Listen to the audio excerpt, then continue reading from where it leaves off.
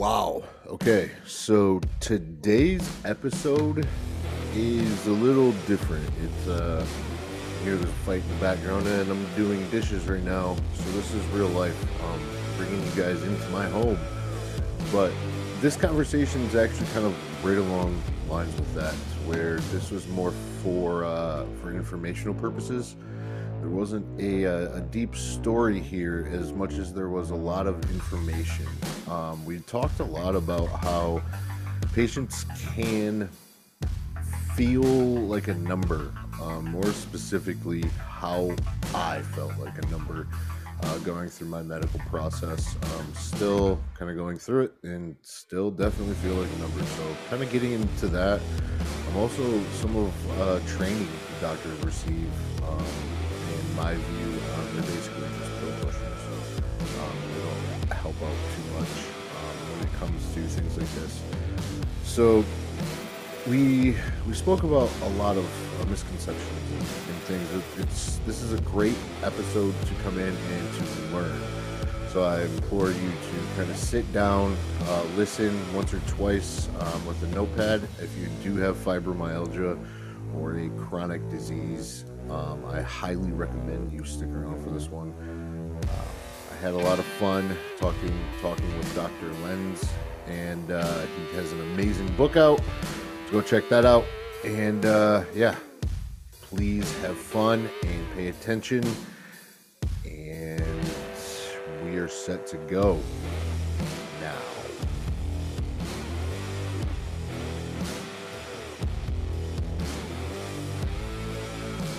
Yeah, just kind of go ahead and hit record. All right, so today we have Dr. Michael Lenz. This is a fighter story. We're going to do things a little bit differently today. It's not going to be so much, like overcoming these obstacles and whatnot. I'm actually going to be having a conversation with Dr. Michael Lenz about fibromyalgia. I don't know where it's going to go from here. So I'll just kind of hand the mic over to you, and we should probably put some disclaimers out there because some people take things a little too serious on the internet. And thanks for inviting me to be part of the podcast. And as I say on my podcast, as a disclaimer, I am a doctor. I'm not your doctor.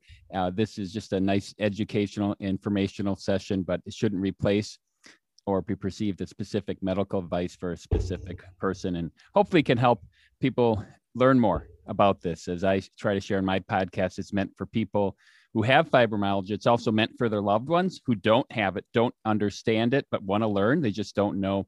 And also for physicians that are just hopefully neutral about fibromyalgia. They just didn't have the training, but they would like to learn more about it. Yeah, and that's kind of my target audience. And hopefully when people are listening to this, that we can have that. It can be very frustrating living with fibromyalgia, to say the least. Yeah, I know, especially as a guy, and as I like to try to be as active as possible. Just being a guy in general, it's hard to even admit, that I'm in pain, and having to go through like a constant pain and trying to hide everything. There's a huge mental struggle that goes along with fibromyalgia that I feel like not a lot of people talk about as well. It's a dismissed kind of area of medicine, I feel like. But let's kind of back up a little bit. So when you're going through medical school, did you always know you wanted to be a doctor? Let's just kind of start there, and kind of how you even get on this obsessive path. I say obsessive in a positive way. Just in conversation that we've had over the past couple of weeks, I can definitely tell you are passionate about this, not obsessive. Passionate enough to write an entire book. You have a podcast. So yeah, it's not the traditional route you see in American medicine is doctors kind of picking something and being passionate about it. It's more, at least from my perspective, prescription writers, just pill pushers and paper pushers, and you're a number that's just kind of hurtled through these rooms, every now and then you do get a good doctor. So I'm pretty curious kind of how you got on this path, Yeah. and we can definitely get into. So I've been a doctor for over 25 years. In a month and a half, it'll be 26 years that I've been a doctor. I wanted to be a doctor starting in med school. I was always very curious about just science. My mom was a nurse. I always had that compassionate and caring part of that, and I wanted to be challenged. I was just gifted with some intelligence to learn things and pursued that. I went to a pre-med program at University of Wisconsin-Milwaukee called Target MD. It was probably one of the most exciting days I had when I got the acceptance letter, because it was an early admission program that if I just maintained my grades, I would be able to get in. I went to med school, Medical College of Wisconsin, and wasn't sure what I wanted to do, but I kind of thought about general practice as a option. Then you go through med school, you get all the different options to pick from, and decided that I liked the non-surgical management of people. And I was thinking of primary care, and I was thinking of family practice, but then I heard of this combined program called Med Peds is the short for that, but it's internal medicine and pediatrics. So I'm double boarded as both a pediatrician and an internist. It's a 4-year program that combines 6 years into 4 years. So it gives me the expertise as both a pediatrician. So I try to spend as much of my practice as I can with pediatrics, just demographically going. There's more adults in the world, so I end up seeing a little more adults. But I also am an internal medicine doctor, which is a non-operative care of adults. I kind of look at it as I'm a medical detective. I try to be a problem solver when it comes to things. And then I've always had that. Always had an interest in diet, and that grew over time. Interestingly, I worked part-time in the produce department in high school, which is kind of funny because I fell in love with fresh fruit then. Before that, it was a lot of canned vegetables and fruit, but that's a side note. And then I always was in sports. I was always in athletics. I loved playing sports and always was very active. And I liked the coaching aspect that you get in counseling. My first year in med school, we had a problem we had to pick, and we had to learn about. You could pick some esoteric rare disease, genetic disorder. Our small group of like 4 people was depression. And we were mentored by a psychiatrist, Dr. Chan. And it was really neat because that was when in 1992, that was something that was probably where fibromyalgia is now, where people were coming out of this. Hey, you should just be happy. Why can't you be happy? You should just put on a happy face and think positively and listen to a nice Joel Osteen positive sermon, and everything's going to be good. Right. And so I really had that interest in mental health, if you want to call that, in that aspect, and recognition of that. Then you go through your training for 4 years, and a lot of things. I know I saw patients who had fibro, but I didn't know it was fibro. I knew there were chronic pain issues that were going on and fatigue, but we have so much we have to learn, from diabetes, heart failure, rashes, that we're just trying to take a drink from a waterfall, so to speak, of all this information. We're trying to filter that out. On my own, I started to see in my early practice that there were these common connections between what we call the central pain sensitization syndrome or regional pain syndromes, which fall under the umbrella of fibromyalgia. And most people who have fibromyalgia actually have one of these before they develop full spread fibromyalgia. They might have had one of the earliest signs, as I talk about in my book, is actually colic, is on that spectrum. There's a connection, and that there's a higher prevalence of migraines than in parents who have children who have colicky babies, for example. A restless leg syndrome is higher in babies even. Then you get abdominal pain going into adolescence, girls getting painful periods. That's part of that, much more painful than normal. Migraines, irritable bowel syndrome, and then it gets chronic neck pain, back pain, endometriosis. All of those start, and eventually, if it gets worse, it can be diffuse pain, profound fatigue that qualifies for fibromyalgia. So I started to see connections of somebody may have a migraine, but their sister had IBS and their mom had this chronic pain. And these are just clues, you're just hearing, that's just from taking a family history of people. Right. So I started to go, oh, that's really interesting. And I remember giving bad care to people when I didn't know something, 15 years ago. And now I have a patient that came back as she moved back to the area. And I remember her. She has this chronic pain in her legs, and I didn't know what was causing it. And got all these tests done. We thought, okay, there's a blood clot. What's going on? Now she comes back a few years ago, and now I'm able to diagnose her. But back 15 plus years ago, I was a mystery. What is going on? I always wondered what was wrong. And I never had the mentality that, well, that's just a hypochondriac. I never went, and I always excluded that as an option. I never bought into that as an option, as a explanation.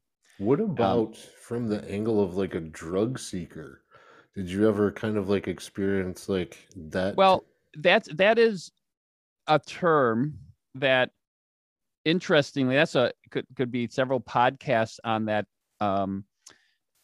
And the interesting thing is, in the late 90s and early 2000s, which when I went through residency, 96 to 2000, is when the whole fifth vital sign was being pushed, as that whenever you were taking a patient's blood pressure, heart rate, respiratory rate, oxygen level, you need to ask, how bad is your pain? And that's, you think more classically in the hospital, and we had to treat pain. And then that wasn't when OxyContin was coming out and being pushed is, hey, if Tylenol and Motrin aren't working, then the next step is Vicodin or OxyContin for long acting. Very early in the 2000s, when I had a patient of mine who clearly was playing games with me with OxyContin, when he wouldn't sign a contract just to say, hey, there were a couple of suspicious things that made me want to go, hey, you come out trusting people. I've quickly said OxyContin is not the way to treat chronic pain. And way before any of the evidence came out of what the drug companies were pushing, but that still left me with, well, what's the solution? Just saying, okay, opioids aren't the answer. What are the solutions? And trying to help them, but that probably from the drug seeker might have been from the opioid use or misuse of the time. Right. Now, interestingly, I think that there's a lot of people who, unfortunately, probably did have fibromyalgia, were treated with the opioid that gave them some euphoria, but didn't actually help them in the long term. And then they developed a tolerance and needed higher and higher levels. But that's something we didn't know then. Now we understand that probably actually makes fibromyalgia worse in the long term. So Dr. Claw has done a lot of good with. So I don't like labeling people. I was saying, getting back to the drug seeker. Yeah. I just thought, well, they're trying to get help, and reasonable people will say, okay, as long as you're going to spend time with me and help me. If you're just going to say, I'm not going to give you an opioid, but I'm not going to help you in other ways. And reasonable people go, hey, I just want to feel better. I want to get better. And now with what we know now in a comprehensive approach, there are tools that we can use to help people. Yeah, it's the drug seeking thing is a strange thing. I wanted to kind of touch on something you said about colic and like digestive issue, or like stomach pain and things like that. It almost sounds like you're finding patterns to be able to like potentially predict fibromyalgia. Is that like fair to say? Or? Definitely. Yeah, really? No, what my feeling is that there's a genetic predisposition. For example, on a simple level, I'm genetically prone to diabetes.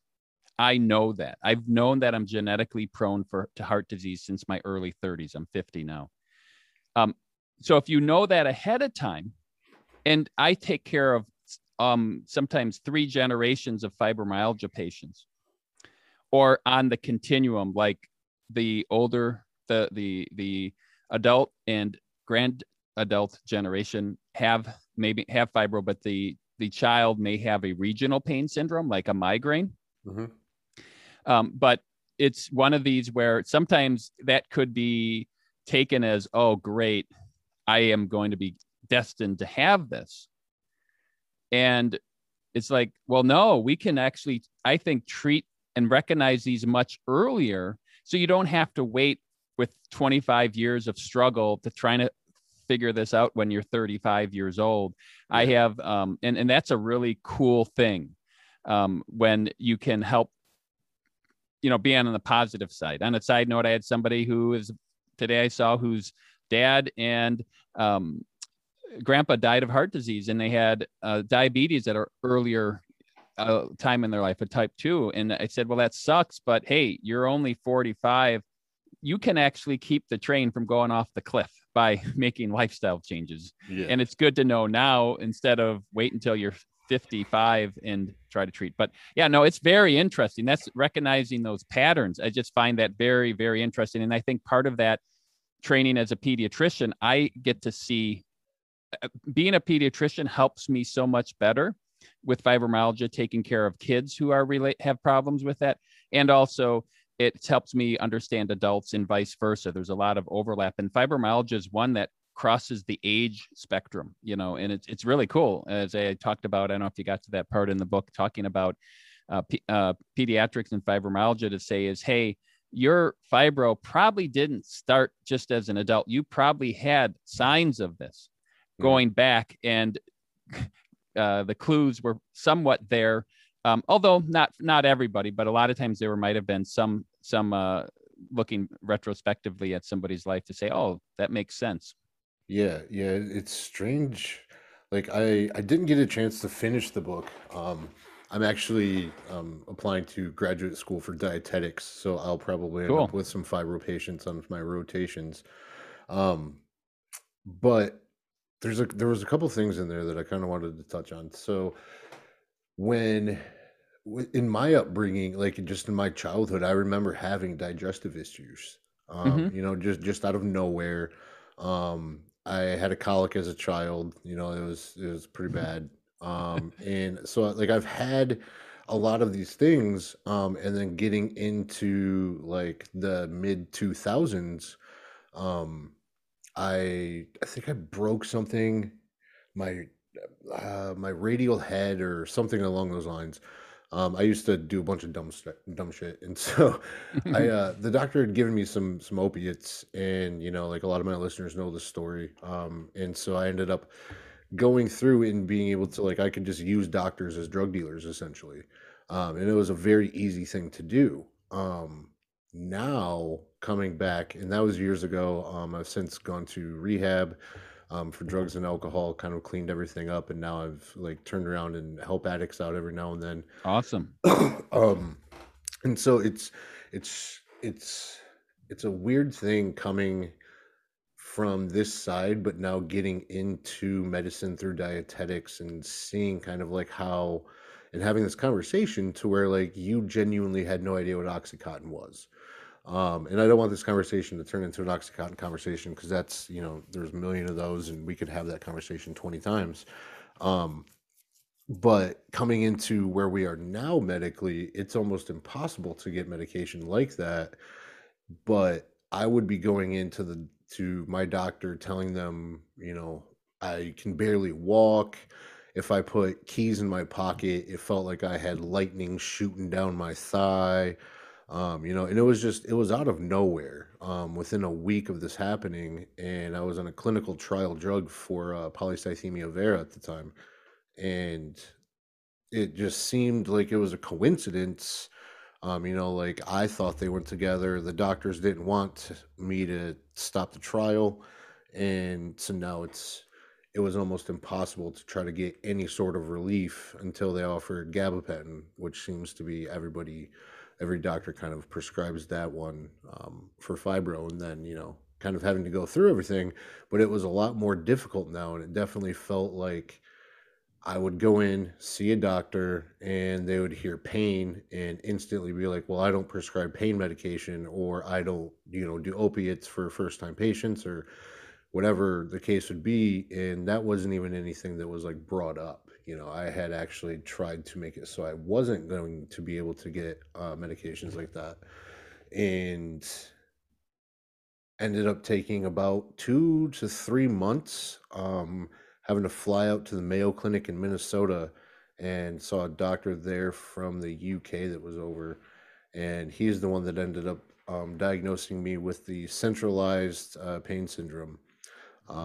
And since then, it's just been doctors are here's your gabapentin, and if anything else happens, we don't want anything to do with you. I've actually had offices cancel appointments with my primary care because it was the same issue, or it was a different issue, but they thought it was connected. So as a patient of fibro, it definitely seems like the medical community is severely behind um, on education, on what to do with it, how to treat people. And you're saying that there's this pattern. How is this not more obvious? I mean, it's you're not the only doctor seeing, these patterns and things along those lines. Any doctor can get a microphone and put this stuff out. Why is this not happening? So interestingly, there are some really good researchers. You're in Michigan, and there's a Dr. Daniel Claw who is passionate about this. I learned a lot of great science. He's done a lot of research at University of Michigan, and he got me really into understanding this, listening to conferences, research that he's done, and understanding the amplified pain system. So he's gotten it out there, but I, part of getting back into the book, I've kind of thought, well, when is he going to write a book? Mm-hmm. And well, I think I don't know if it's toward the tail of his career, and he's done a lot of review articles, and he's spoken at conferences, and he's done a lot of research. And I think it's like, well, my role is doing research, and I'm not a researcher in the sense of actively doing clinical trials, but I love looking at what research has done and being able to cross those lines of different specialties. And that's kind of the neat thing, getting back to why I picked internal medicine and pediatrics. And then I got a board certification in lifestyle medicine a year and a half ago, as well as lipidology, has some overlap with cholesterol and heart attack prevention and lifestyle as well, is that because I'm not specialized, that actually makes me better. And I'm also just love to learn. So I get to and in my mind, I get to know about all of the medical problems, but I don't do colonoscopies. I get to know about spine surgery. I'm just not a spine surgeon, but I get to know about who's the best candidates, who are the worst candidates, what are the outcomes, for example, but I don't technically do spine surgery. I can know about Crohn's disease, but I don't prescribe Humira or do colonoscopy for the Crohn's disease, for example. I know about endometriosis, but I don't do the surgery part, but I get to know about all of these specialties.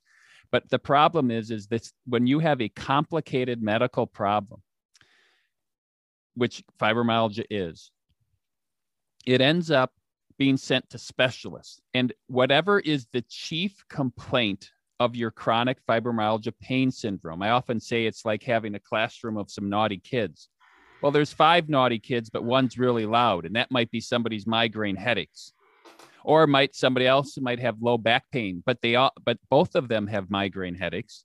One is louder. So who do you go to first? Well, if you went for your back pain, you end up being an orthopedic surgeon or a spine specialist or pain management doctor. If you had migraines as your presenting or chief complaint, you see a neurologist if it's complicated. But the neurologist doesn't really manage the back pain or your chronic leg pain or your IBS. Or if you go to the GI doctor, you're seeing the specialist who's not responding, and they get a colonoscopy or an upper endoscopy, and you have some centralized abdominal pain syndrome. And they're specialists in that, but they're not specialists in the back pain and the migraines and the chronic neck pain and the arm tingling and burning or restless leg syndrome or ADHD, for example. So you have all of these. I kind of use the analogy, it's like the blind man and the elephant. Everybody's looking at one different aspect of the whole elephant, and nobody's looking at the whole elephant to describe. They're all describing one aspect, and the person's a whole. You're a whole person. You're not just a migraine. You're not just a headache, but you have diffuse pain in multiple organ systems in your body. So I'm able to bridge that. Another reason for the delay is this goes back to a mentor or some research. 2 things. One, it takes about 7 years for something commonly accepted in practice to be implemented. And I would say that varies because if there's a strong financial benefit, or I should say, if somebody can make money off something, that's probably going to get accelerated. Expensive new drug, a fancy new surgery that is profitable, that will get into common practice quicker. Fibromyalgia is actually very time consuming. It's about a lot of education. And then another research said that it takes 17 years for, every 7 years, half of what you learn changes. So you have to keep learning and keeping up to date with things. That was a mentor told me that years ago, and I thought that was silly. But no, things are changing. We may make the diagnosis, but how we understand all these connections. There wasn't in 2002, there was no understanding that about half of people who have fibromyalgia have ADHD. Well, now we are getting that research. It might take another 7 years where it's a routine practice at the Mayo Clinic for everybody with fibro to have screening for ADHD. Yeah, that's not happening right now. The 17 years real quick was it takes 17 years for something that's commonly accepted in practice to be implemented routinely. I got those numbers mixed up. So that's a long time to get something. And that's probably generational because it's almost the next generation of doctors. Doctors do a certain way of how they treat somebody. They look at you as a patient, that symptom complex. This is just how we treat it. And you have to be willing to learn new things. But you had a thought there. Oh yeah, no, I lost it. No, we were talking about the ADD. How you were saying that seems to be a constant bridge, that between every patient that you're seeing is. Not every, but it occurs more commonly. Yeah. I had actually brought that up to my physician, and she said that she was unaware of any correlation between fibromyalgia and ADD. I'm on ADD medication. It's obviously needed if you're around me. But when I brought it up with the booster dose we had spoke about, and she just had no idea how there was any correlation between fibromyalgia, let alone the brain fog. How the brain fog and ADD kind of seem like it's both in the brain. How is that not connected? And it's just simply not something that she was even willing to really say was a thing. And then you talked about how there's kind of these waves of doctors that are coming in. It's just naturally some doctors are in the middle of their career. Some are going through medical training in med school and going through residency, and some are towards the end of their career. I hope, and part of this, getting an early mentor when I was in pre-med who said every 7 years, things change. That message never left me. In other words, you need to keep up to date. It isn't like learn this and master it. And probably in any field, things are changing. The technology for a tool and die maker, from CNC machines, the computers, the programming, all of that has changed technology over time and working in a factory. But you want to have that lifetime learning. And that's what is really cool. That's the neat part of things, is those mystery patients now aren't as mysterious. And part of that is, there is a connection between these. There's a strong connection between a lot of these. And that's where I didn't know that. Well, I don't know if that was a psychiatrist prescribing or who prescribed that, but a psychiatrist may be focusing on depression and ADHD, for example, but they're not dealing with chronic diffuse pain. That's not part of, they would compartmentalize that potentially, or they just, if it's for your primary care, they just might not know. And that's part of hey, here, as I share in the book and the podcast here, here's information that you can learn and go, that's really interesting. Yeah. And wow. And then part of this in both the book and the podcast was I should do this because there isn't a great book out there. And what I did see, as I kind of mentioned before when we had talked, that the Mayo Clinic has a good book. I didn't fully like it, and I thought there were some areas that they could have done better. But when it was written in 2019, there's some studies that were coming out in 2018 showing the connection between the higher incidence of ADHD and subsequent studies with fibromyalgia. They didn't mention the word. And I'm like, boy, I got to make sure that message is communicated. And I'd say everybody who has fibro has ADHD, but at least you should be looking at it. And also studies have indicated that there is improvement in fibromyalgia symptoms, significant improvement. And that's one of the pieces of that. If I have somebody who has ADHD and fibro, and I do not treat their ADHD, that is a big obstacle to overcome. It would have to be heroic levels of pushing through, having a very hands-on active job and a very, very active workout routine. They'd almost have to get to the level of a triathlete. And that's just not practical as you get in the real world. Is if you're going to be working in nutrition, eventually, I think I heard on a podcast, engaged or something, eventually have a family, it's not going to be like, honey, I got to work out 3 hours a day intensely. Yeah. And that's just how it is. I got to get 30,000 steps a day to feel normal. And that's not practical for most people. Yeah, it's hard like that, and that is genuinely how I am. Like right before we got on and when I got home, I did 2 hours of Muay Thai and about 30 minutes of sparring. And then I had to go for a run today, plus walk my dog a couple times. So I mean, like, I have to constantly be doing something. It's not an option. It's also like I can just start talking about a subject, and next thing you know, I've talked about 8 different subjects, and the person I'm talking to doesn't know how they're all tied together, but in my head, they all make sense into one big story. So I have to like constantly kind of keep track of that. So I'm curious, what does it look like when you start seeing a patient, coming in with like classic symptoms, kind of what are you going through and what are you looking for? If there's somebody listening that may believe that they have fibro, how do they start about going through the process with you and kind of? Yeah. So I had somebody who reached out, heard my podcast, and is going to be traveling a long distance, what I consider a long distance, to see me. Mm-hmm. Well, you have some amazing stories, and you've even just forwarded me some of. So I mean, to travel to see somebody is easy. So I would be neat. I said to somebody, if they can write down their story from the beginning, like if you just said, let's start chronologically. Apparently I was a colicky baby.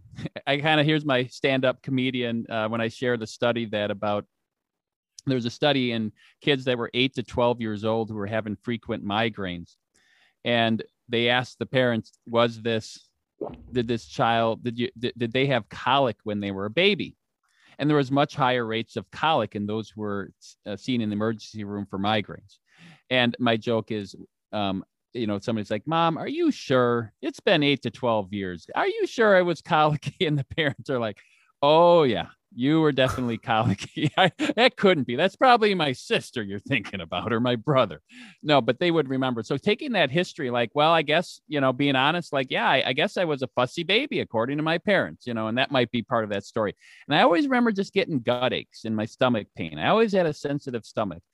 It might be, and I never was a great sleeper, especially if they've read like, well, I've never was a great sleeper. I always had growing pains as a kid, or I had painful periods, got headaches when I got into high school, or it might've been also including, I was a 4-season athlete, and I played, now it's often 2-season athletes when they get to middle school and high school. And the 2 seasons are, well, I play a club sport for 6 months and I play another club sport for 6 months that alternate. And so they're year round, often very high level athletes. And there's a lot of, so that history, and I was doing great.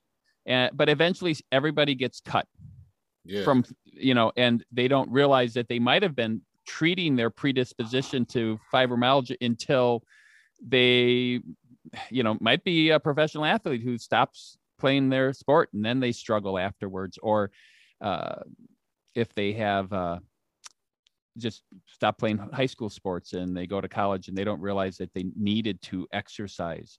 So that's an interesting. So writing down in a narrative form, chronologically, their history, that's really helpful, at least for me. I think that's great. Now, maybe some doctors are annoyed, but I think that's for me, what I'd want to know is that there's a backstory. It isn't just what happened now. I want to know what's led up to this, especially with fibro. There's a lot of backstory that goes on. And there also is knowing the social history. There's higher rates of PTSD and traumatic life events that somebody went through. Somebody may have been sexually assaulted. Somebody, often if there's fibro runs in families, but so do comorbid ADHD, and that means maladaptive behaviors. So there's higher rates of a parent who has a substance use who might have been not the best parent and might have had not the most loving actions, and that also could be in that history at some point, or in adulthood. They may have been through a bad relationship, a very, very abusive relationship into adulthood, where that might have been for a marriage or relationship. But then when I get them in, I do the WPI, the widespread pain index. That is, where have you had pain in the last week? The symptom severity score, getting a gauge. And that's how we use the diagnosis, in addition to a history and a physical exam. And then I do a fibromyalgia impact questionnaire, which is FIQR, the revised form that's used in research. I use that. I consider that like my lipid panel, my hemoglobin A1C for measuring diabetic control. Is just, I need to know where I'm at, because one of the things I find is many times where people with fibromyalgia go, that didn't work. I took that duloxetine, it didn't work. Oh, I tried the diet, didn't work. Or I tried gabapentin, it didn't work. And what you may find is somebody's fibromyalgia impact score, which goes from 0 to 100. If somebody's got a score of 85 and I can get down to 72 with one intervention, they may still go, I'm in a lot of pain, doc. I'm still tired. But hey, you actually improved some. It went from a 8 to a 6 for this, or it went from, and then as time goes on, you get to see the progress. I just saw somebody today who, April of last year, he had a score of 65, which is in the high level where it was really hard. He was a guy with fibromyalgia, and now he's got a score of 20. Under 20 is normal. And so he has very mild symptoms in with comprehensive management of things. And part of it started with education. He actually was on the internet and found my book, and he's like, holy cow, he actually only lived 30 minutes from where my clinic was. So he was able to see me, and we got that baseline. He already had the education. Part of, again, that from my doctor perspective, if I didn't have enough time to explain this, and this is actually a big take in, I think, and maybe I get your perspective, to say you have fibro, here's a 2-page pamphlet, and then leave my office and good luck. Mm-hmm. I had a 2-page handout, then a 20-page handout, and I tried to explain everything in the clinic, but there's just so much questions, and I'd get behind it and try to with patients. So now it's like, hey, I want you to digest this, because this is a lot to take in. I think it's a lot to take. There's a lot of just understanding and education as a patient, because the paradigm for fibromyalgia doesn't fit with the classic structural diseases that we are good at in medicine. But I'll pause and get some comments on your thoughts that you have. I don't know. That was a lot. Where do I even start? Well, so I guess the assessment, widespread pain index, symptom severity score, write out your narrative. I think that's important. And I think it's good you can learn a lot from that. And maybe just now, like when you read, hey, that I did have some issues before, and that may not have been apparent. Yeah. So I remember, like, when we first started talking, I believe you sent me that, the FIQR. I don't remember exactly what my score was, but I believe it was like right in the middle, or something like that. It's probably gone down a little bit since then. I've been able to, like, Muay Thai is literally saving my life. It feels like, just kind of having that. It's not something I have to push myself, because I'm the workout equipment for my partner, so it's this trust thing. So I have to push myself for them, and the same vice versa. So I know that number has gone down, and in talking with you, you've mentioned this a few times about that score going down. Is it possible to permanently reverse it? Because for me, it seems like you were saying, that 2-page pamphlet type thing. I didn't even get that from the Mayo Clinic.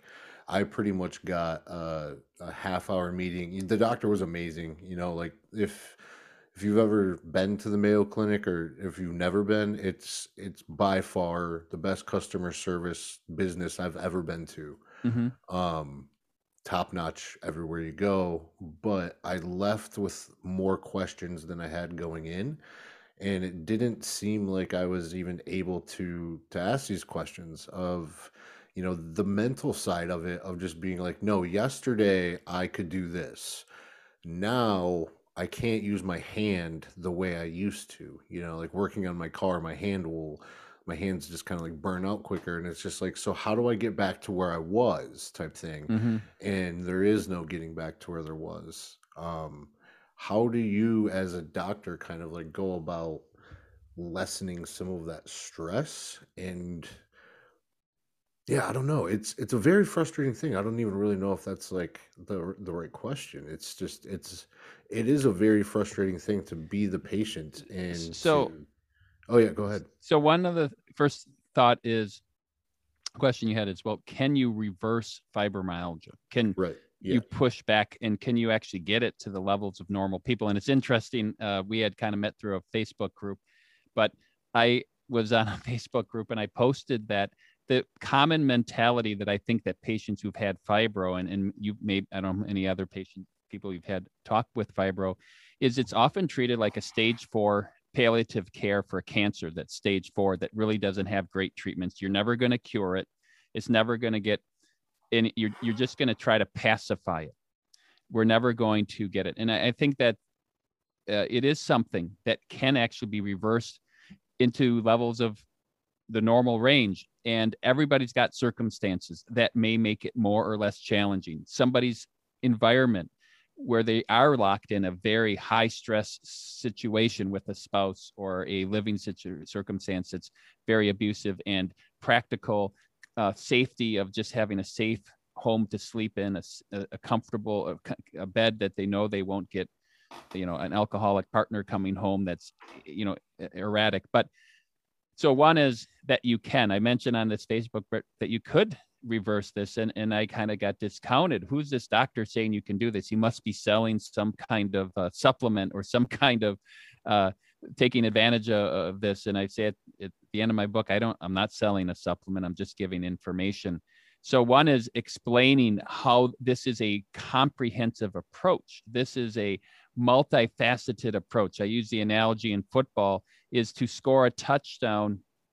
11 players have to be doing their job, and that might just be to get 5 yards.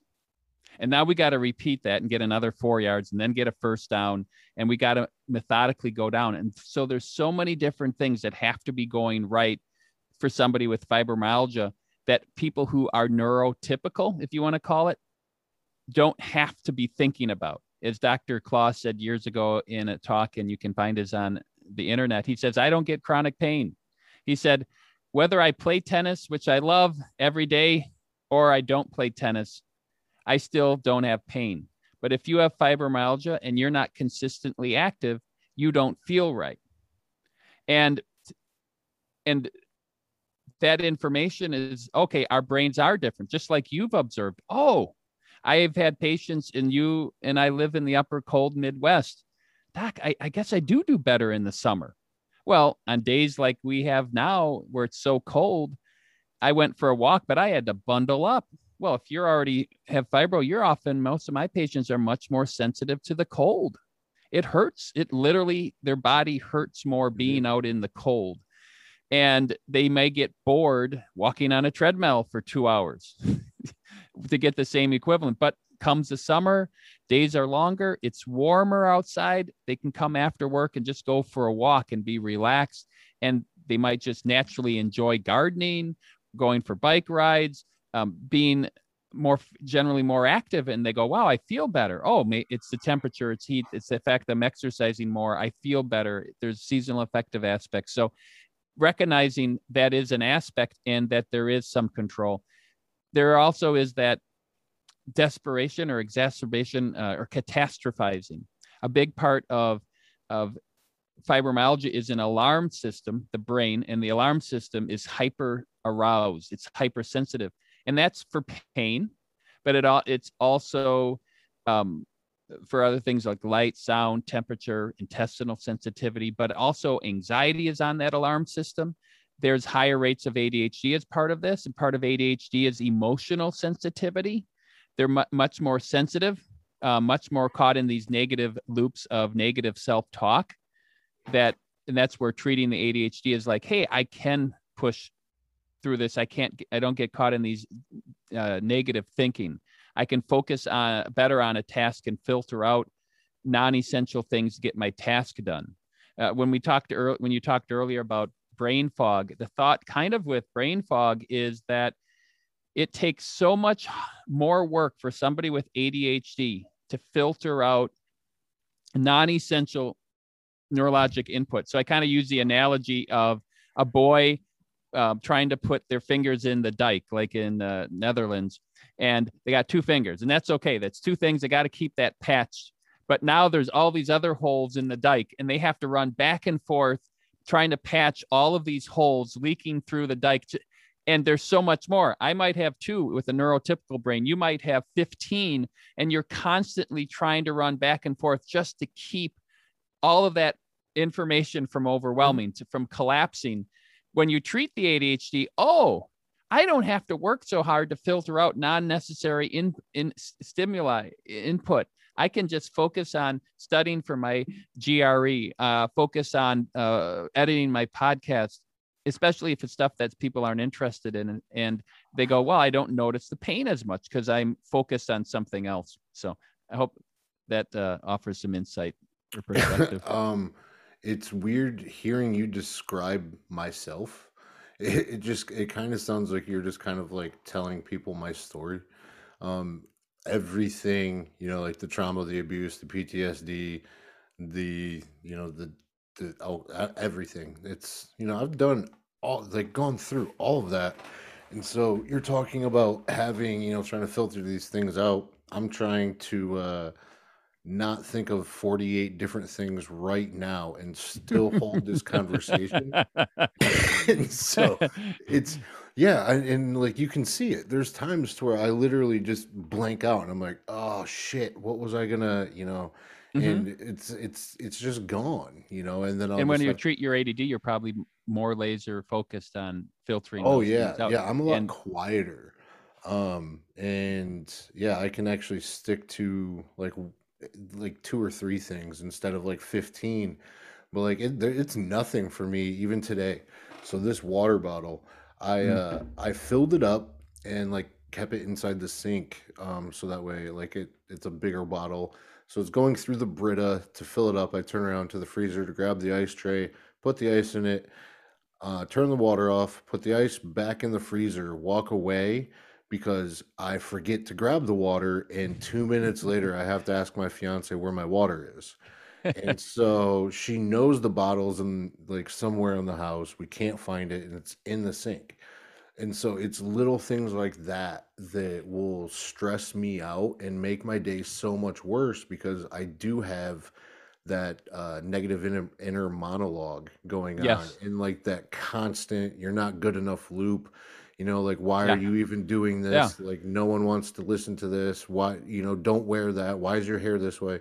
It's just a constant thing. And then when I can't remember where my keys are, it can just set me off and just be like, it's not so much that it's, just the keys, but it could be 15 different things, and it's only 8 o'clock in the morning and I haven't even left yet.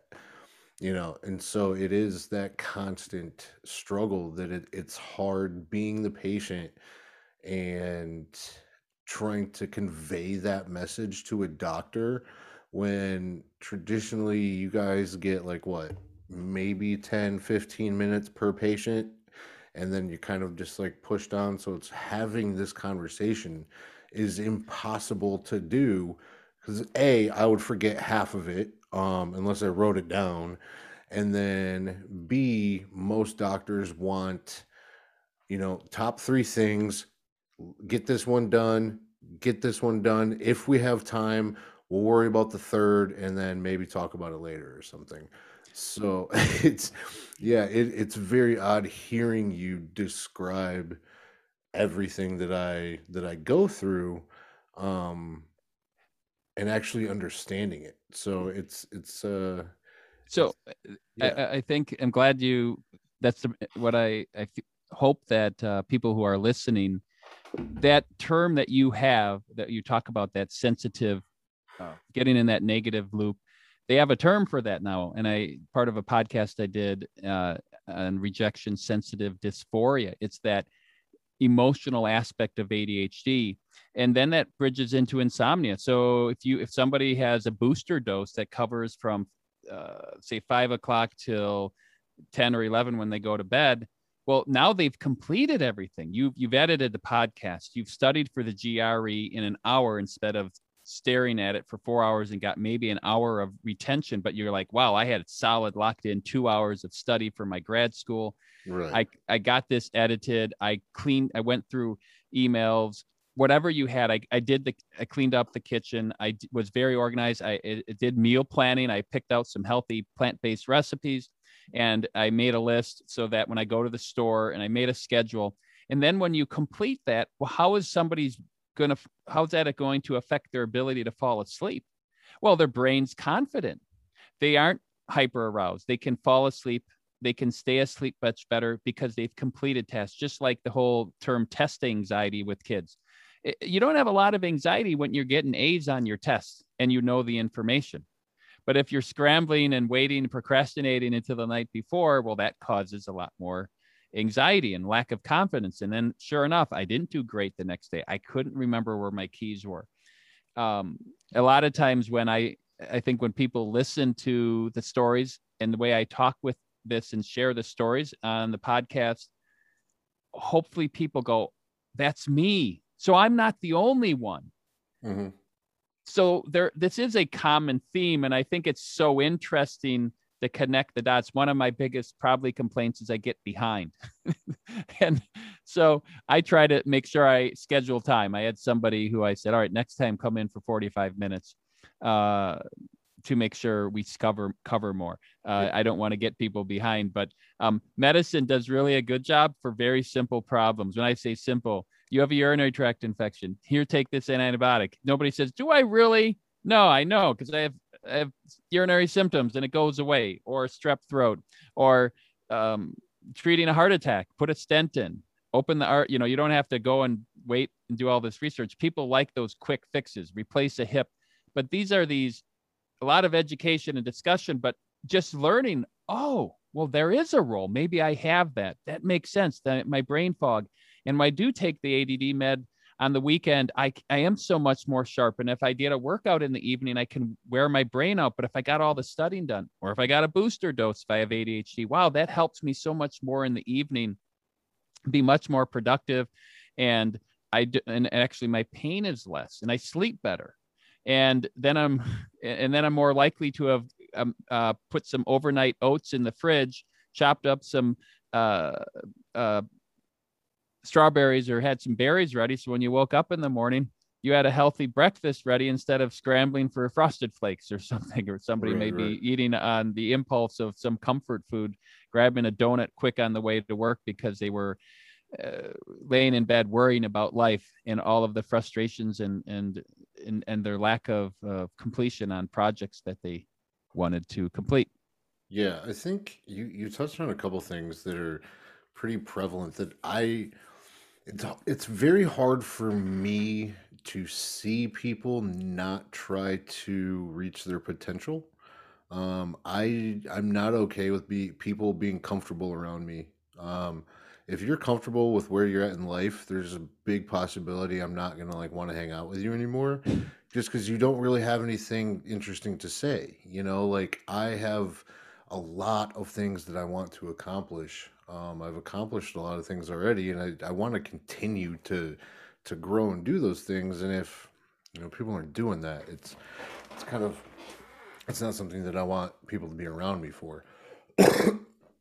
That it's not the easiest thing for my friends to have to deal with, and, and I'm very very aware of that. And that can be actually a positive thing in a sense of ADHD. It's that entrepreneurial spirit, that trying to come up with goals, problem solving, and that can be a good thing.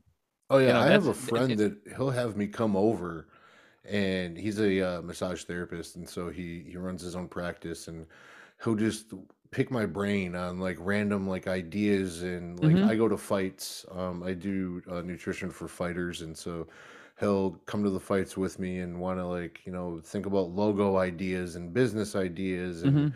like he picks my brain. I kind of just feel like a trunk of ideas for this guy. He takes advantage of my ADD. But it's a good way to dump all that information out of my head. I can sleep a lot better at night when I do that. And you feel Um, good about yourself yeah, because you're yeah, helping exactly. somebody. Yeah. But you do have to put in that work, because I know for me to have like an ideal day, I get up at 6, hit the start button on the coffee pot, and then jump on the treadmill, get like a good 5K in or something like that. Stretch.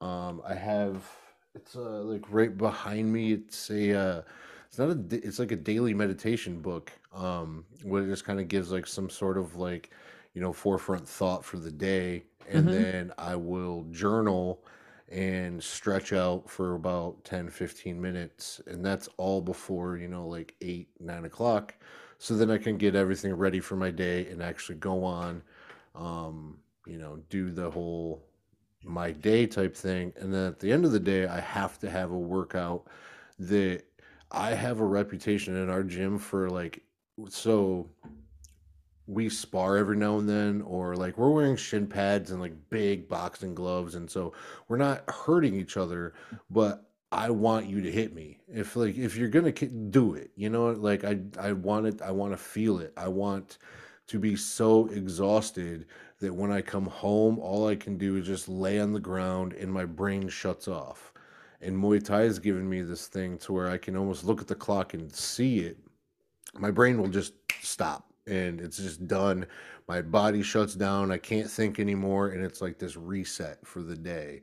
And if I don't have that, then off to the races. And it could take days to get back on track. But that's not something that is easily obtainable for everybody.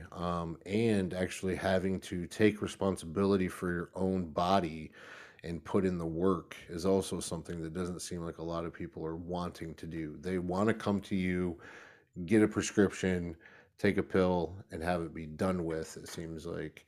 Or have you witnessed kind of something So a different? couple of neat things you just shared to Yeah. echo was, and the interview with Dr. Dobson on ADHD talked about there's about 12% of people who have ADHD that can treat their ADHD with high intensity exercise. And for those people, 1 hour of high intense exercise probably gives about 4 hours of ADHD, 4 hours of ADHD. And so that would be when you hit that high intensity level of Muay Thai martial arts training, that does probably help with some of the brain fog for a couple hours afterwards when you come home, that you're literally have exhausted, you wore your body out in a good way, in a Oh yeah. healthy way, and you've exercised in a good way your brain as part of that in a very excellent way. When it comes to treating fibro, it is a combination. I say it's the best of both medication management and lifestyle management. So sometimes what happens is, and this is where I wanted to bridge both or weave the best of both, is that there are people out there who aren't medical doctors. And because medical doctors aren't doing a great job, most of the medication managements, as I use the analogy of baseball, most of them are singles, maybe a double. In Hmm. America here, we get a home run and we got to go first, second, third, and fourth base to get home. Well, if you only get a single or you only get 20% improvement on gabapentin, you're like, it didn't work. Well, they don't even know they had a 20% improvement because they're still in a lot of pain, but because they never did the fibromyalgia impact questionnaire score. So they don't even know if they got better or they only got partially better. And the doctor is spending 15 minutes and upping doses on medications that may not be appropriate. And that's where non-physician providers in the world, alternative medicine, may come in and step out of desperation and try to push supplements that probably aren't offering much. Now I'm all about exercise. I'm all about eating a whole food plant-based diet because those have been shown to help reduce symptoms in a lot of ways. And exercise is part of that. Stress management. I think just having education is so important to understanding that. And that's part of the drive in both the book and the podcast is, wow, this is a lot to take in, and one of the journaling, when we talk about journaling, I will say at the end of the week, write down your FIQR score. And I'll write, how many steps did you average a day you're doing high intensity exercise that might not be perfectly measured in martial arts as equivalent steps, obviously, because you're doing a lot of more. But for the average person I'm seeing, they're not like, well, that's my tie. That's probably at least 15,000 steps for 45 minutes. That's a hard workout. It only said I did 2,000. I did you gotta have a conversion factor for that.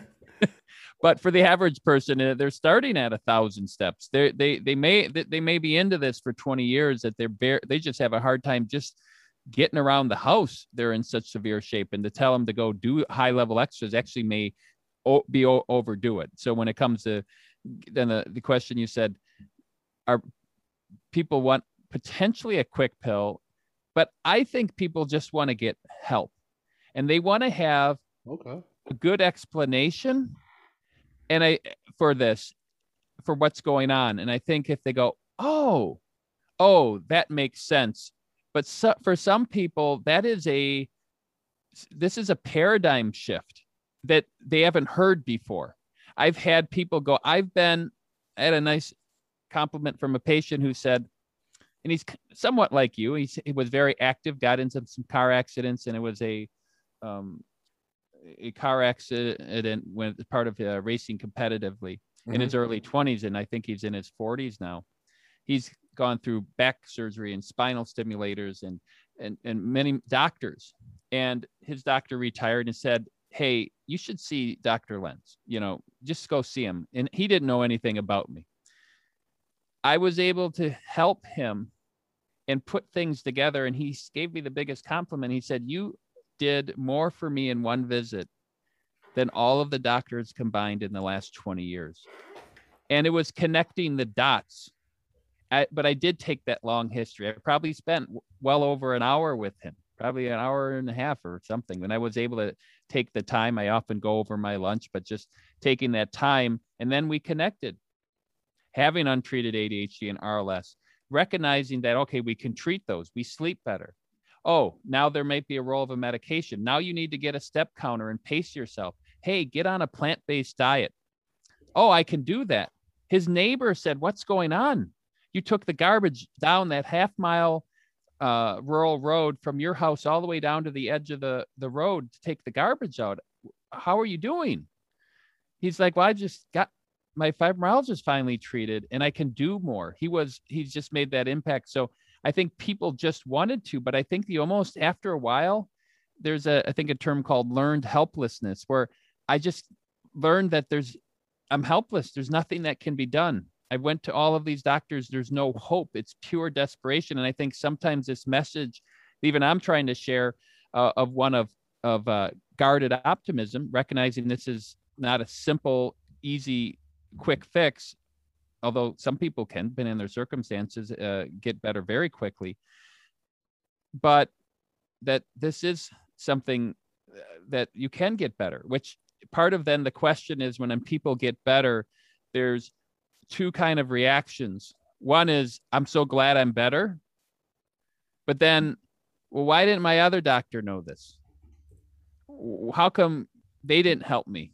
I shared the exact same problems. I talked about this and nobody was able to help me. And I think part of it is what they say is knowing the right questions to ask. And like your physician, if they don't even know there's a connection between ADHD and fibromyalgia, well, you won't even think that's even worth checking. And I consider that like the medical detective work, trying to be that good detective who's looking at all the clues and knowing how to interview the subject, knowing how to connect the dots and trying to help solve the crime. So that's a few thoughts. Yeah, it's it almost seemed like I had to be the detective in my case. I had to be the advocate for myself, which I feel like everybody should take like a bigger role in their medical kind of venture at times. But yeah, I had to be the detective. I had to use Google and try to figure things out and, like question things. And every other day I was like, oh, well, maybe it's this, maybe it's that. And going into dietetics, I tried everything, like I was like, all right, well, I'll just do keto and maybe it's carbs. And carbs are a huge thing. So I was hoping we could touch on diet really quick before we get you Sure. off. But for me, everything started when I was running. We had just gotten a puppy and he was like 8 months old. So he just needed to run like 100 miles a day, it seemed like. And so just running in my left leg, it just seemed like I had a cramp that would not go away. And it just kind of continued going all the way to where it just seemed like all four of my limbs were in extreme pain. Going to all these doctors, I was offered gabapentin, or she said it was a gabapentin trial, just to see if it would work, and I refused it because she didn't have an explanation. Yeah. Because to me, it was I was sitting on like the kitchen floor in tears with my fiance next to me, and I was like, I don't think we should get married. I don't know if I'm going to make it through this cuz I don't know what's going on. Cuz it felt like slowly my body was deteriorating and eating itself. It Hmm. legitimately felt like the muscle was being electrocuted and like weakening every single day, and it had just it took over my entire thought process, to where it's just one of those real moments to where like I could see it in her face, to where she was like, shit, like it's serious. And I had to just like once I got back from the Mayo Clinic and started the gabapentin, it was like, all right, I'm gonna walk, around the block, or I'm gonna walk the length of the block, and then I'm gonna walk around the whole block. And I've had to like build up to Hmm. where if I stop, I I feel like life is an uphill battle, and I have to push a boulder. If I'm not actively doing it, and I'm just kind of doing it, the boulder's going to stay still. If I'm not working on it, it's going to go downhill. So I have to go 100 miles an hour pushing this boulder up a hill. Otherwise, it's all going to come tumbling down. And trying to parlay that message to any doctor of, I don't care what you give me. I'm more interested in the information for the mental aspect. Like, you can give me the medication, like, that's fine. But I needed to know that there was a reason, that there was something that was medically going on with me. Somebody knew what was going on, and there was, like, there was a reason behind it. And that's what took, forever to find out, because you can see a rheumatologist, a neurologist, I saw an oncologist, um, three hospitals, and ended up with the centralized pain syndrome. I believe is what they ended up calling it at the Mayo Clinic. Um, so yeah, it's kind of all over the place. um, So a couple of little quick thoughts yeah, that yeah, I will have on there.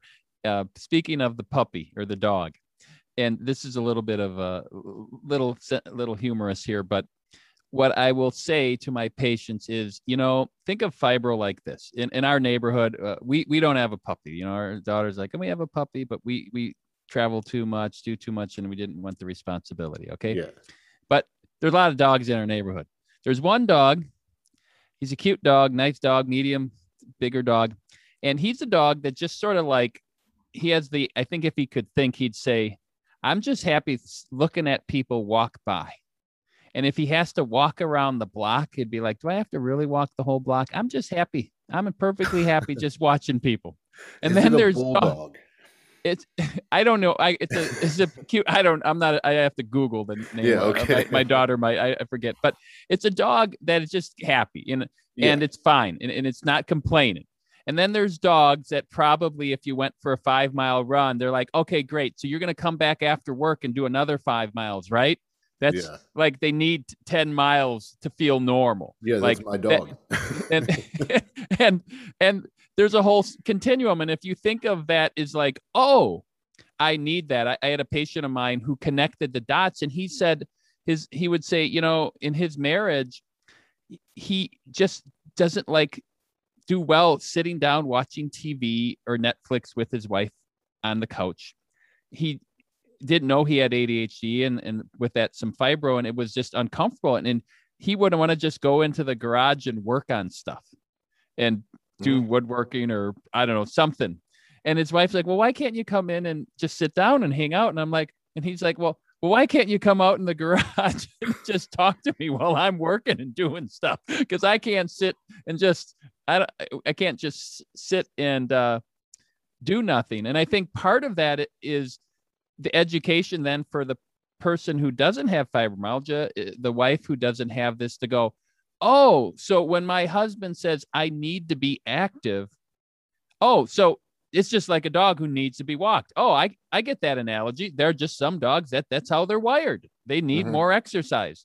And then you don't look at it as I have to. It's just like, oh yeah, that's just how I'm wired. And why would you want to sit around and watch boring Netflix anyways? Why don't you go listen to a cool podcast and stimulate your brain for an hour and have that? The other aspect too is that there has to be education on exercise. So if somebody's getting 1,000 steps a day, that's their average. What I usually, so for information, I'll say, keep a journal. How many steps are you getting? And what people will be amazed is they may go from 500 to 5,000 steps in a 7-day period. They overdo it get 5,000 steps, maybe on a Saturday and Sunday, doing a little more fun stuff, pushing it, going to the farmer's market with the fiance, maybe going a little bit farther, walking to the zoo, doing a little bit more. It might have been fun at the time. They might have been stimulated. It was fun, but then they pay for it on Monday and they go, oh, I hurt. I'm so exhausted. And then they only get 500 steps a day for a couple days. And then they recover. That's that roller coaster. Well, that's just information like, oh, I can't do that. I need to get this, take the average. So if somebody's averaging 3,000 steps, get that every day. And then go and say, okay, next week I'm going to get 3,300 steps a day. That's 10% increase, and gradually over time. But a lot of times people never realize that they have to literally be methodical and pace yourself. And if you have ADHD, you're not as organized and you're a little more erratic. So you might have these ups and downs that you're a little less likely to look at your watch 3 times a day and say, hey, wait a minute, you're pushing it too much. Dial it back. You're not ready. And then you might, and then when you get up to a summertime and you're getting 25,000 steps a day and you feel great. Well, when November hits in Michigan and Wisconsin and you go, oh, it's too cold. It's dark out. It's pitch dark at 5. You know what? Let's just do a loop around the block to your dog and just do your business. I don't want to be walking the cold. It's dark out. I don't do well.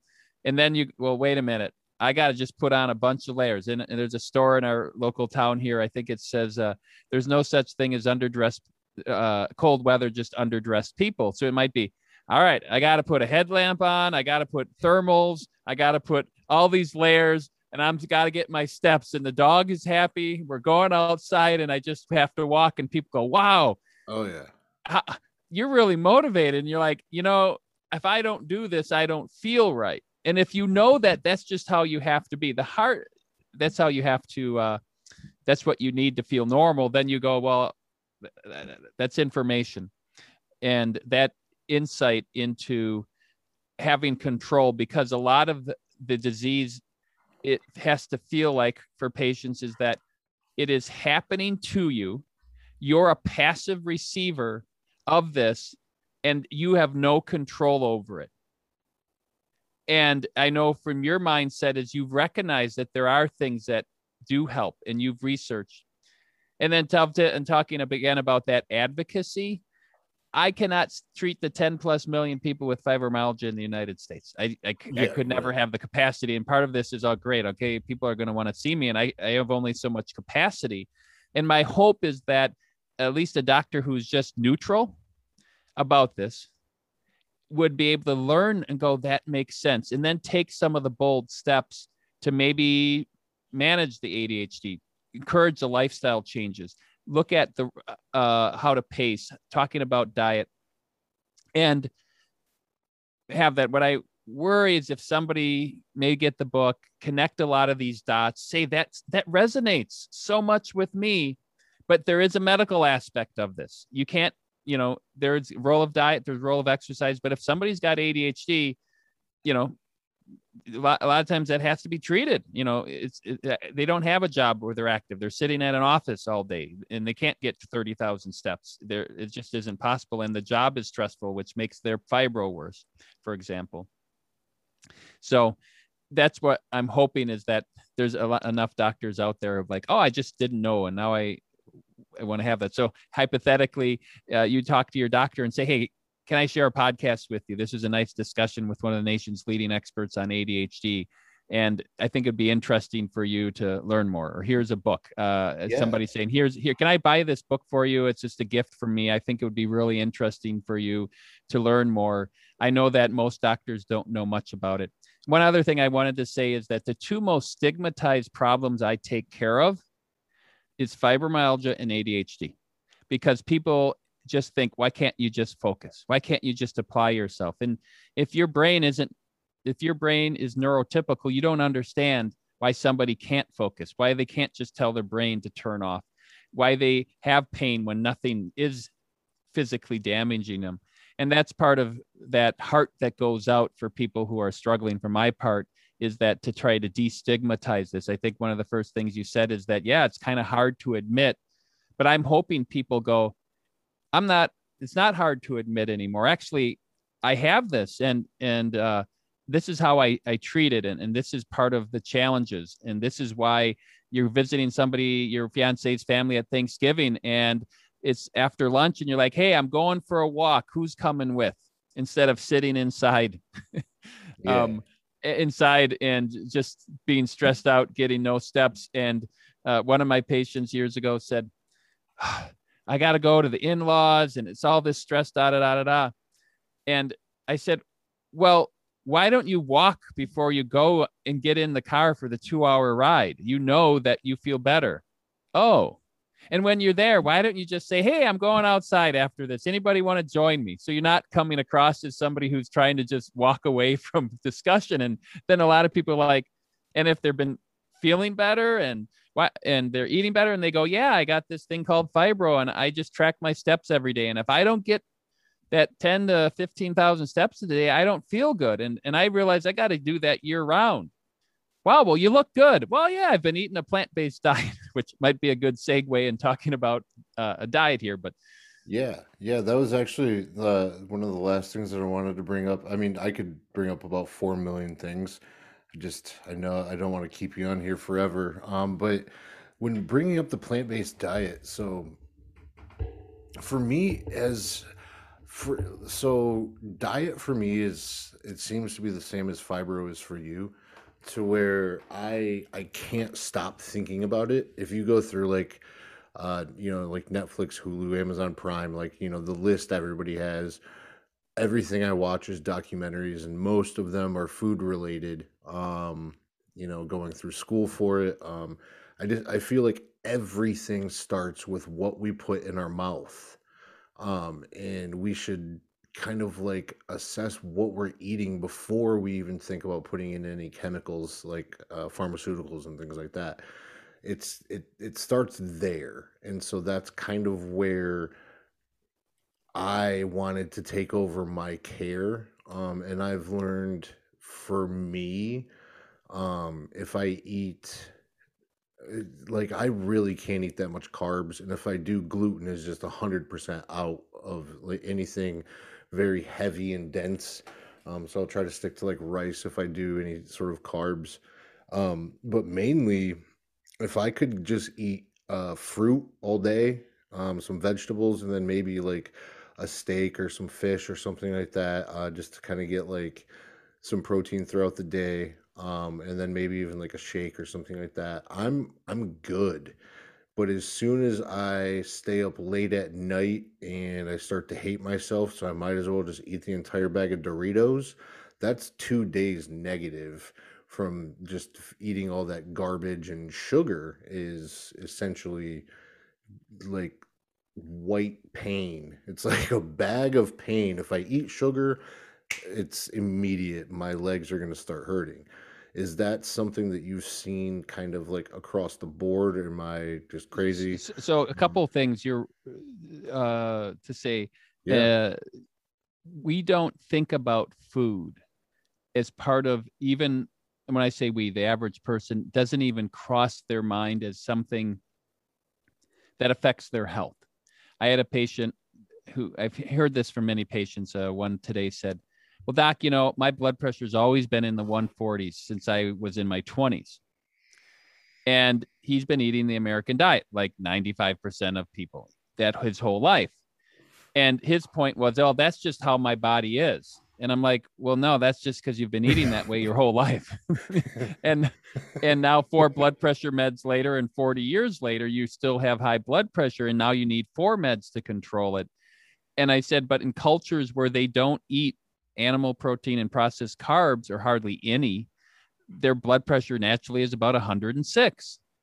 So similar to the paradigm shift in understanding somebody's symptoms as a comprehensive explanation of the fibromyalgia central pain sensitivity complex, talking to somebody that their food is impacting their health is something that not everybody wants to hear. And I have a passion about educating people about food for other health reasons. I treat other medical problems. I treat diabetes.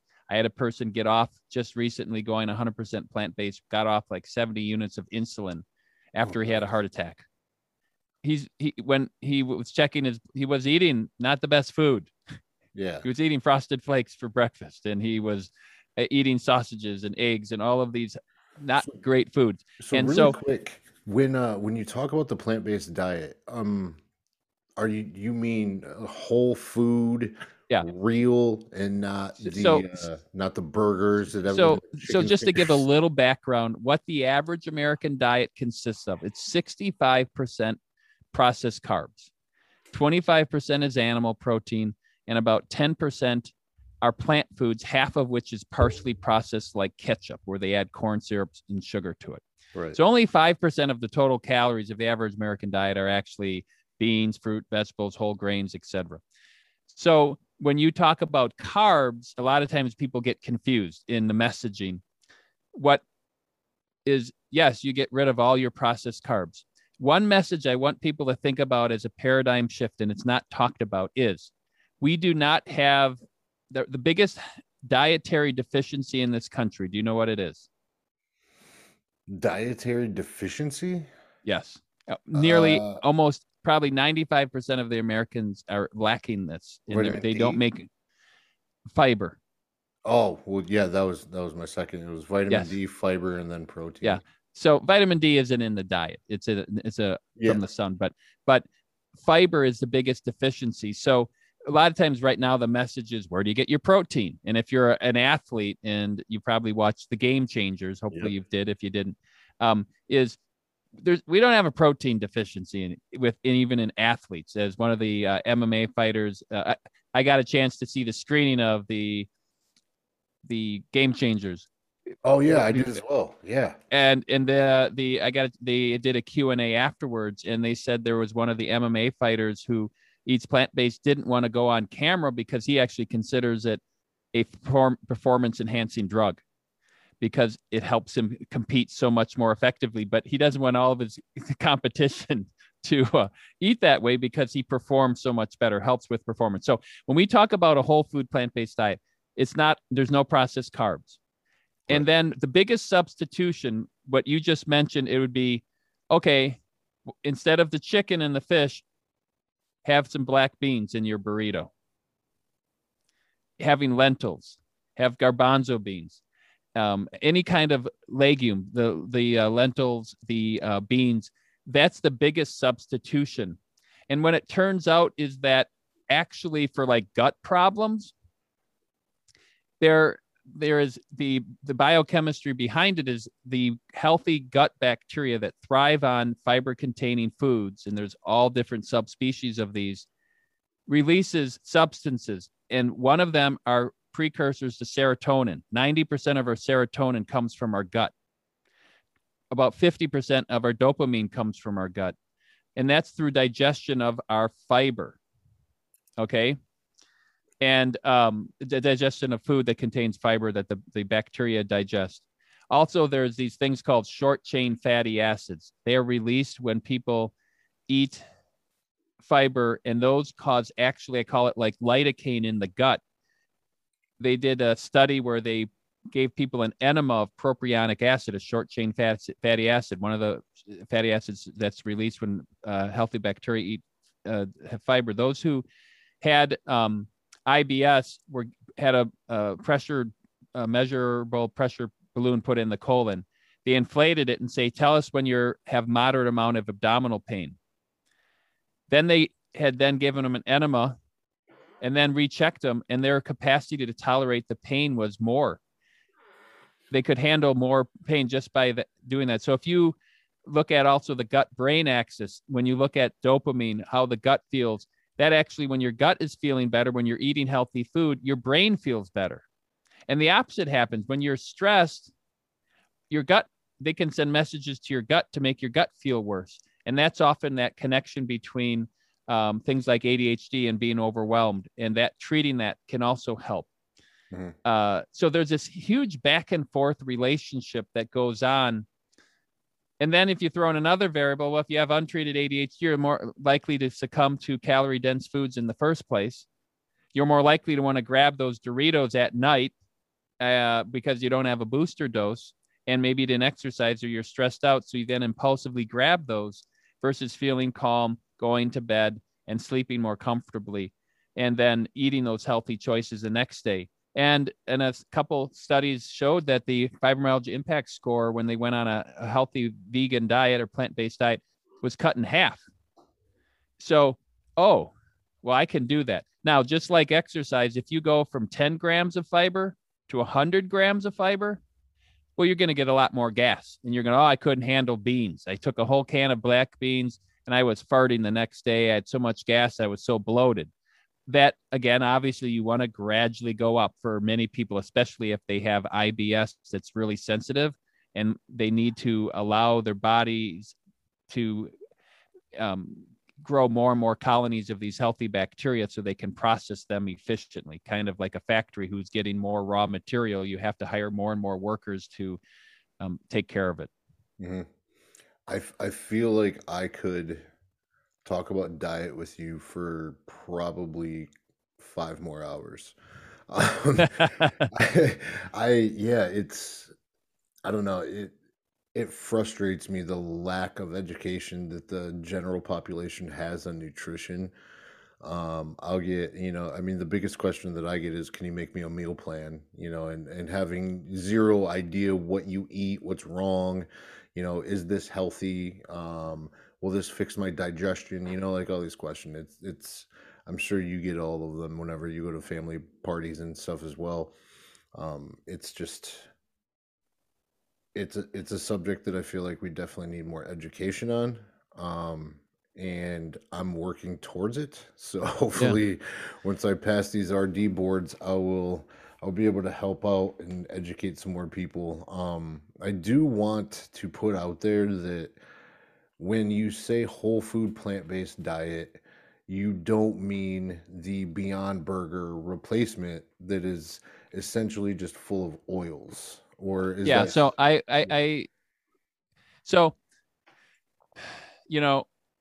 have a modified handout because some people are sensitive. I may come across as pretty aggressive in trying to push a plant-based diet. And I realized that even though I know it would be so helpful for this person, a recent patient had to have a heart attack before they finally bought in, and I'm like, being paternalistic, I'm like, I don't want you to get to that terrible heart attack before you finally listen, and just trust me. But people go, I don't want to quit smoking. I like it. And you don't want to have them to have their heart attack. So getting to what I mean by that diet is a healthy whole food plant-based. So preferably no oil or minimal oil added. And I try to encourage people. So some people will stop listening when I say you need to do this 100%. And for some people, they can get away and tolerate it. There's people who can eat the American diet and they don't get constipated. They don't get IBS. They don't ever feel bloated. And they feel fine, just like they can get by with 1,000 steps away and they don't ache all over. But people who have on the fibromyalgia spectrum need to eat healthy to feel better. And so I've switched to as much as you can do, to whatever you can. I call it plant predominant. The more, and if you go, and there's some people, and maybe you're one of them, like, I probably am going to have 3 to 6 ounce servings of fish a week, but I'm not going to use tartar sauce. And it's going to be surrounded by tons of veggies and a sweet potato without butter or margarine added. And I'm eating a lot more beans. And I got rid of my soda and my diet soda, my chips and my crackers and all the processed carbs. And I backfilled it with lots of fruit, lots of vegetables, lots of the potatoes. A big question. People have these confusion in this mixed messages that, well, I can't have fruit because it has sugar. Oh, no, fruit's good for you. Yeah. But don't put the caramel dip on there. Potatoes are great. Well, not the way the most people eat it, because you're putting butter and sour cream and bacon bits. But I'll take a sweet potato. I call it the bachelor recipe. You come back from a hard workout. You don't want to do a lot of meal prep. You just reheat formerly baked sweet potato that's already in the fridge. It's already been baked. Throw it in the microwave. Open some black beans and some salsa, and you have a piece of fruit. And then you go, oh, well, that's actually sounds pretty good. I'm getting my beans. I'm putting salsa. It's got some flavor. It's real quick. And I could eat 2 of those. And you go, oh, well, I naturally lose weight. My gut feels better. And so trying to keep it simple, from that standpoint. And I think incorporating beans, lentils, those are the average patient and the person I take care of who hasn't made changes or hasn't had education has beans. And if they maybe once a week or less, and usually it's buttered green beans or it's pork and beans with a bunch of sugar and fat added, which is still better than nothing. Like if you have to have cheese on your broccoli, it's better than plain cheese and crackers. It's right, moving in the right direction. But yeah, definitely. Yeah. All right. Yeah. No. I don't even know. My brain is all over the place. Well, one thing I just put a shameless plug in. For this education, my wife is a dietitian. I don't know if you know that. Oh, no, I didn't. Yeah, she's a registered dietitian. Actually, she tries to teach people how to eat a healthy plant-based diet. Her nice website is Bring Joy to Your Kitchen. So if people, what I realize is I have a license plate that says Plant RX. I consider food a prescription. That's amazing. But this is a complicated prescription. There are some things like how to take insulin, or how to take an inhaler. You got to have some education to learn that. That's relatively simple. Well, then there's all these questions that people, how would I eat? Well, what do I have for breakfast? Well, I guess you just eat salad all the time, right? You're just eating a bunch of salads when you go plant-based. All you do is eat vegetables. I'm like, well, you can't eat potatoes. Those are bad for you. And that is actually where there's a lot of coaching that's needed. So she actually does these 6-8 week classes. She is in the middle of one now that actually helps people. And I think people do need to do that. Just like if I've had patients who never really exercised in a training way. They don't feel comfortable going to a gym and just turning on a treadmill or an elliptical. It's just, they would feel self-conscious as a dude going in, like I should know how to operate this, and don't want to ask somebody how to work the machine. Well, hey, get a trainer and have them put on a program. Where are you at now? I was talking to a patient who said there was a overweight gentleman who very overweight, went to a high intensity workout class and was working out in the class, and he ended up leaving the room, and nurses went out and checked on him in aerobics class, and he was having a heart attack.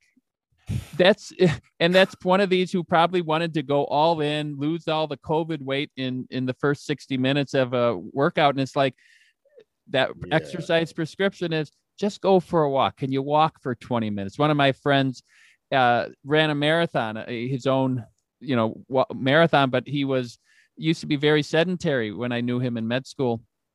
A great guy, but he said, all right, I want to try to get in, be healthy and exercise. He said, I'm going to set a goal I know I can reach. And he knew he could walk every day for 20 minutes. And then he did 25 minutes, and then he did 30 minutes, and then he'd walk a little and jog a little for 30 minutes. And then next thing you know, he's jogging the whole 30 minutes. And then he'd push that farther and farther and training. But it started with an achievable goal. But having somebody teach you that, what do I eat? And having a class to teach you how to do that, there's a lot to that, because people just have never eaten this way. They don't know what to eat and all the meal planning. There's a lot that goes into it, and to have fun with it. Just like somebody can go to the gym and go, I just got bored. You're like, well, if you have a good trainer there, making it interesting, or finding something find exercise. I hate the word exercise. Just say, have fun, play. Yeah. For you don't call it exercise. Your martial arts, I know you like, it's fun. I look forward. That's a chance for me to play. Yeah, that's one of my mental struggles with Muay Thai is, taking instruction and not being so serious, and actually just letting myself be a kid and act like a ninja, like it's fun to do. I mean, like, I literally will just wear like cartoon t-shirts, and like I have like pink Muay Thai shorts, or like, it's just whatever you want to do. You just be a kid, just play. It's my thing. It's the thing that keeps me grounded and makes sure that the next day is a better day. So I'm definitely going to keep going. But I know I promised you I'd get you out of here in an hour and a half or so. So I definitely think we're going to have to talk again. I'm going to have to finish this book, maybe have to do a part 2 and kind of dive into some things a little bit more. But how can people get a hold of you, reach you? Where can they find the book? And then also, as your wife being a dietitian, it's not a shameless plug. Like, that's great information that people could definitely use. So if you could if she's open to people going on her website or maybe signing up for her class as well. So the her website is bring joy to your kitchen. Her name is Joy, but kind of a fun play on words. Bring joy to your kitchen.com. And she's really fun. She's more fun than me. And then the website, you can get the book called Conquering Your Fibromyalgia, is available on Amazon. I have a landing book page website with some blogs that I've done on fibromyalgia, and the podcast is called Conquering Your Fibromyalgia. When I started the podcast in August of last year, I didn't know where it was going to go. And I'm really just fun. It's been fun to help people who the topics just kind of expand. And I think sharing stories, I think people like hearing stories and having some positive stories. And that's part of that is, hey, there is hope, not some wishful hope. If you listen to Teresa's story, it was a year and a half, and there's stuff like, and then finally a year later, I got that activity monitor, and I ate plant-based, and I gradually increased my exercise. Those were things that she had to buy in. If you look at one of the earlier chapters in the book, it's called the buy-in. You actually have to buy in that you don't have some rare disease, because I see this happen often with fibro, is that people are convinced because they've done a Google search, which, hey, Google, you can find some good information, but they'll say, oh, this is this rare disease. I got Lyme disease. I got to see a Lyme literate doctor. And because the regular doctors didn't make the right diagnosis. And I wanted to get good information out there. And with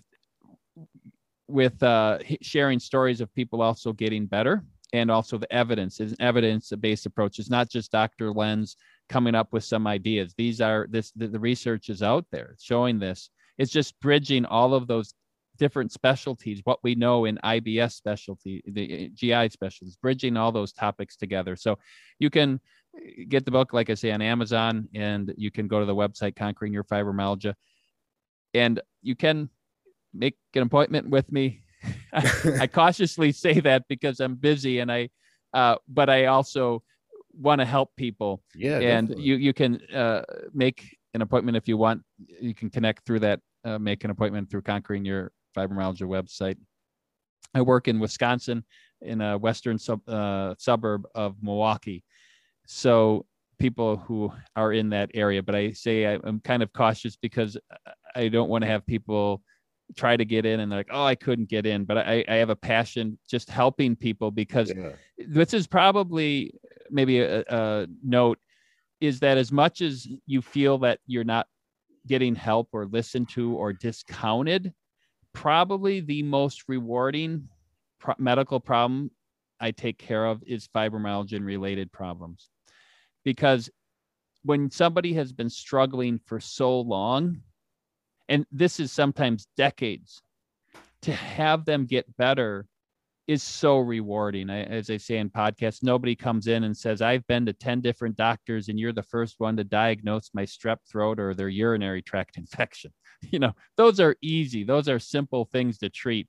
But when somebody who's been struggling, like I said, a patient who said, you've helped me in one visit, in a couple of subsequent visits, more than all of the doctors I've seen for 20 years prior to this. And that's pretty cool. Again, the sad part is, well, why didn't my other doctor know about this? And Yeah. and I just say, well, we can't go back in time. I'm doing a podcast that I'm researching for about the author of the book Gone with the Wind, and she clearly had fibromyalgia and ADHD. And was taking some notes when she went through a deep fibro combination of ADHD type symptoms in early 20s. She called it a black depression. It was just probably where you were when you were on the ground wondering if you were ever going to get married, that deep hole of despair. And when you hear her story, you're like, wow, she was successful, but she struggled.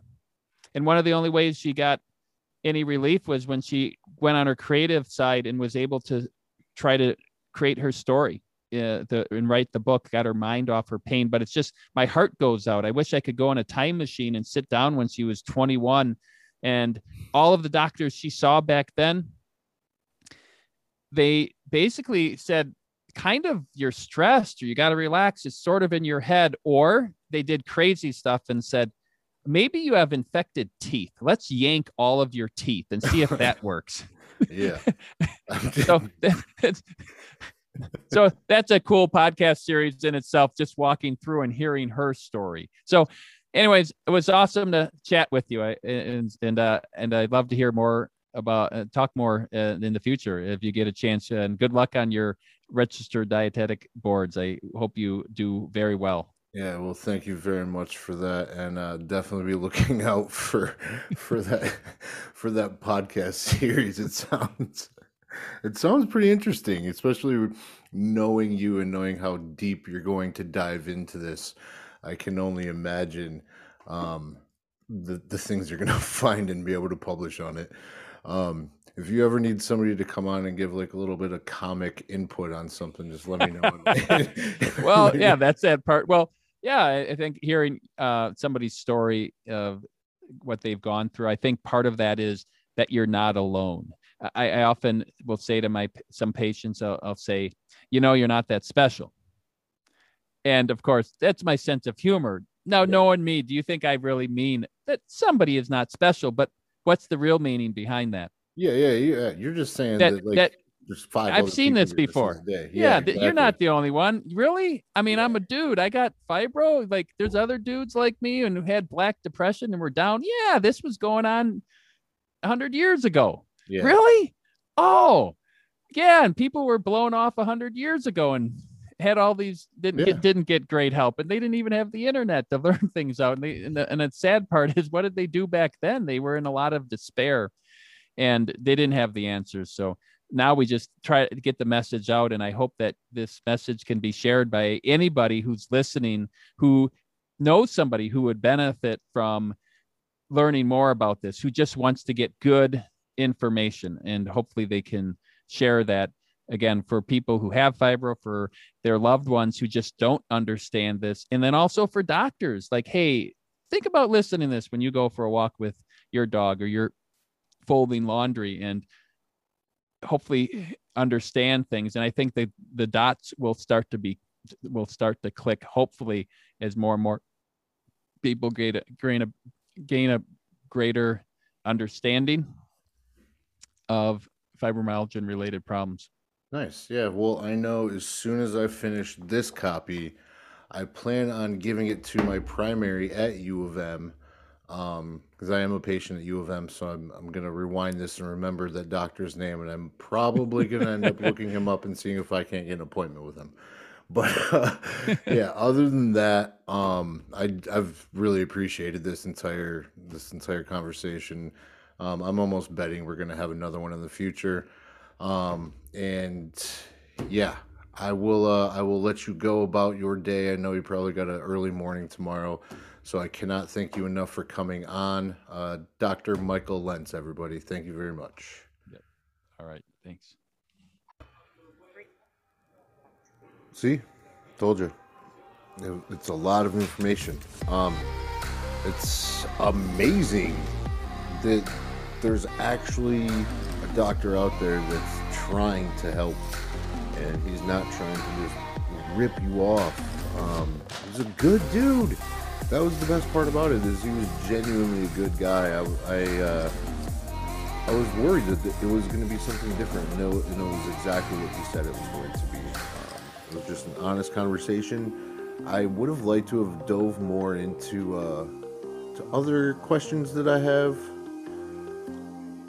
but I think I'm just gonna save that for another episode. I genuinely feel like we're gonna have another talk. So if you have any questions that you would like for me to ask him, please shoot me a DM. You can find me at A Fighter's Story everywhere. That's where you can find me. We've also started a Patreon, so Patreon/A Fighter's Story. The podcast is really taking off. I know right now this episode is not what you expected. It doesn't go in line with everything. But this is my show, and it interests me, and it affects me. And hopefully I brought some sort of entertainment to your day and did bring some value to you. We do have a couple subscribers that do help with the podcast, and I would like to send a special thanks out to you guys who do help support the podcast. That is amazing. It is keeping things going. I promise you everything that comes in goes directly back into it, whether it be more technology, trying to figure out this microphone and whether or not it gets replaced with something different. This is all meant for fun, for me, for you, for the community, and just to have a voice. I feel like myself and everybody I encompass, we can all have a voice. We can make something cool together. Small strides become a mile eventually. You just got to keep going. So with that random nonsense, I'm going to let you guys enjoy the rest of your day.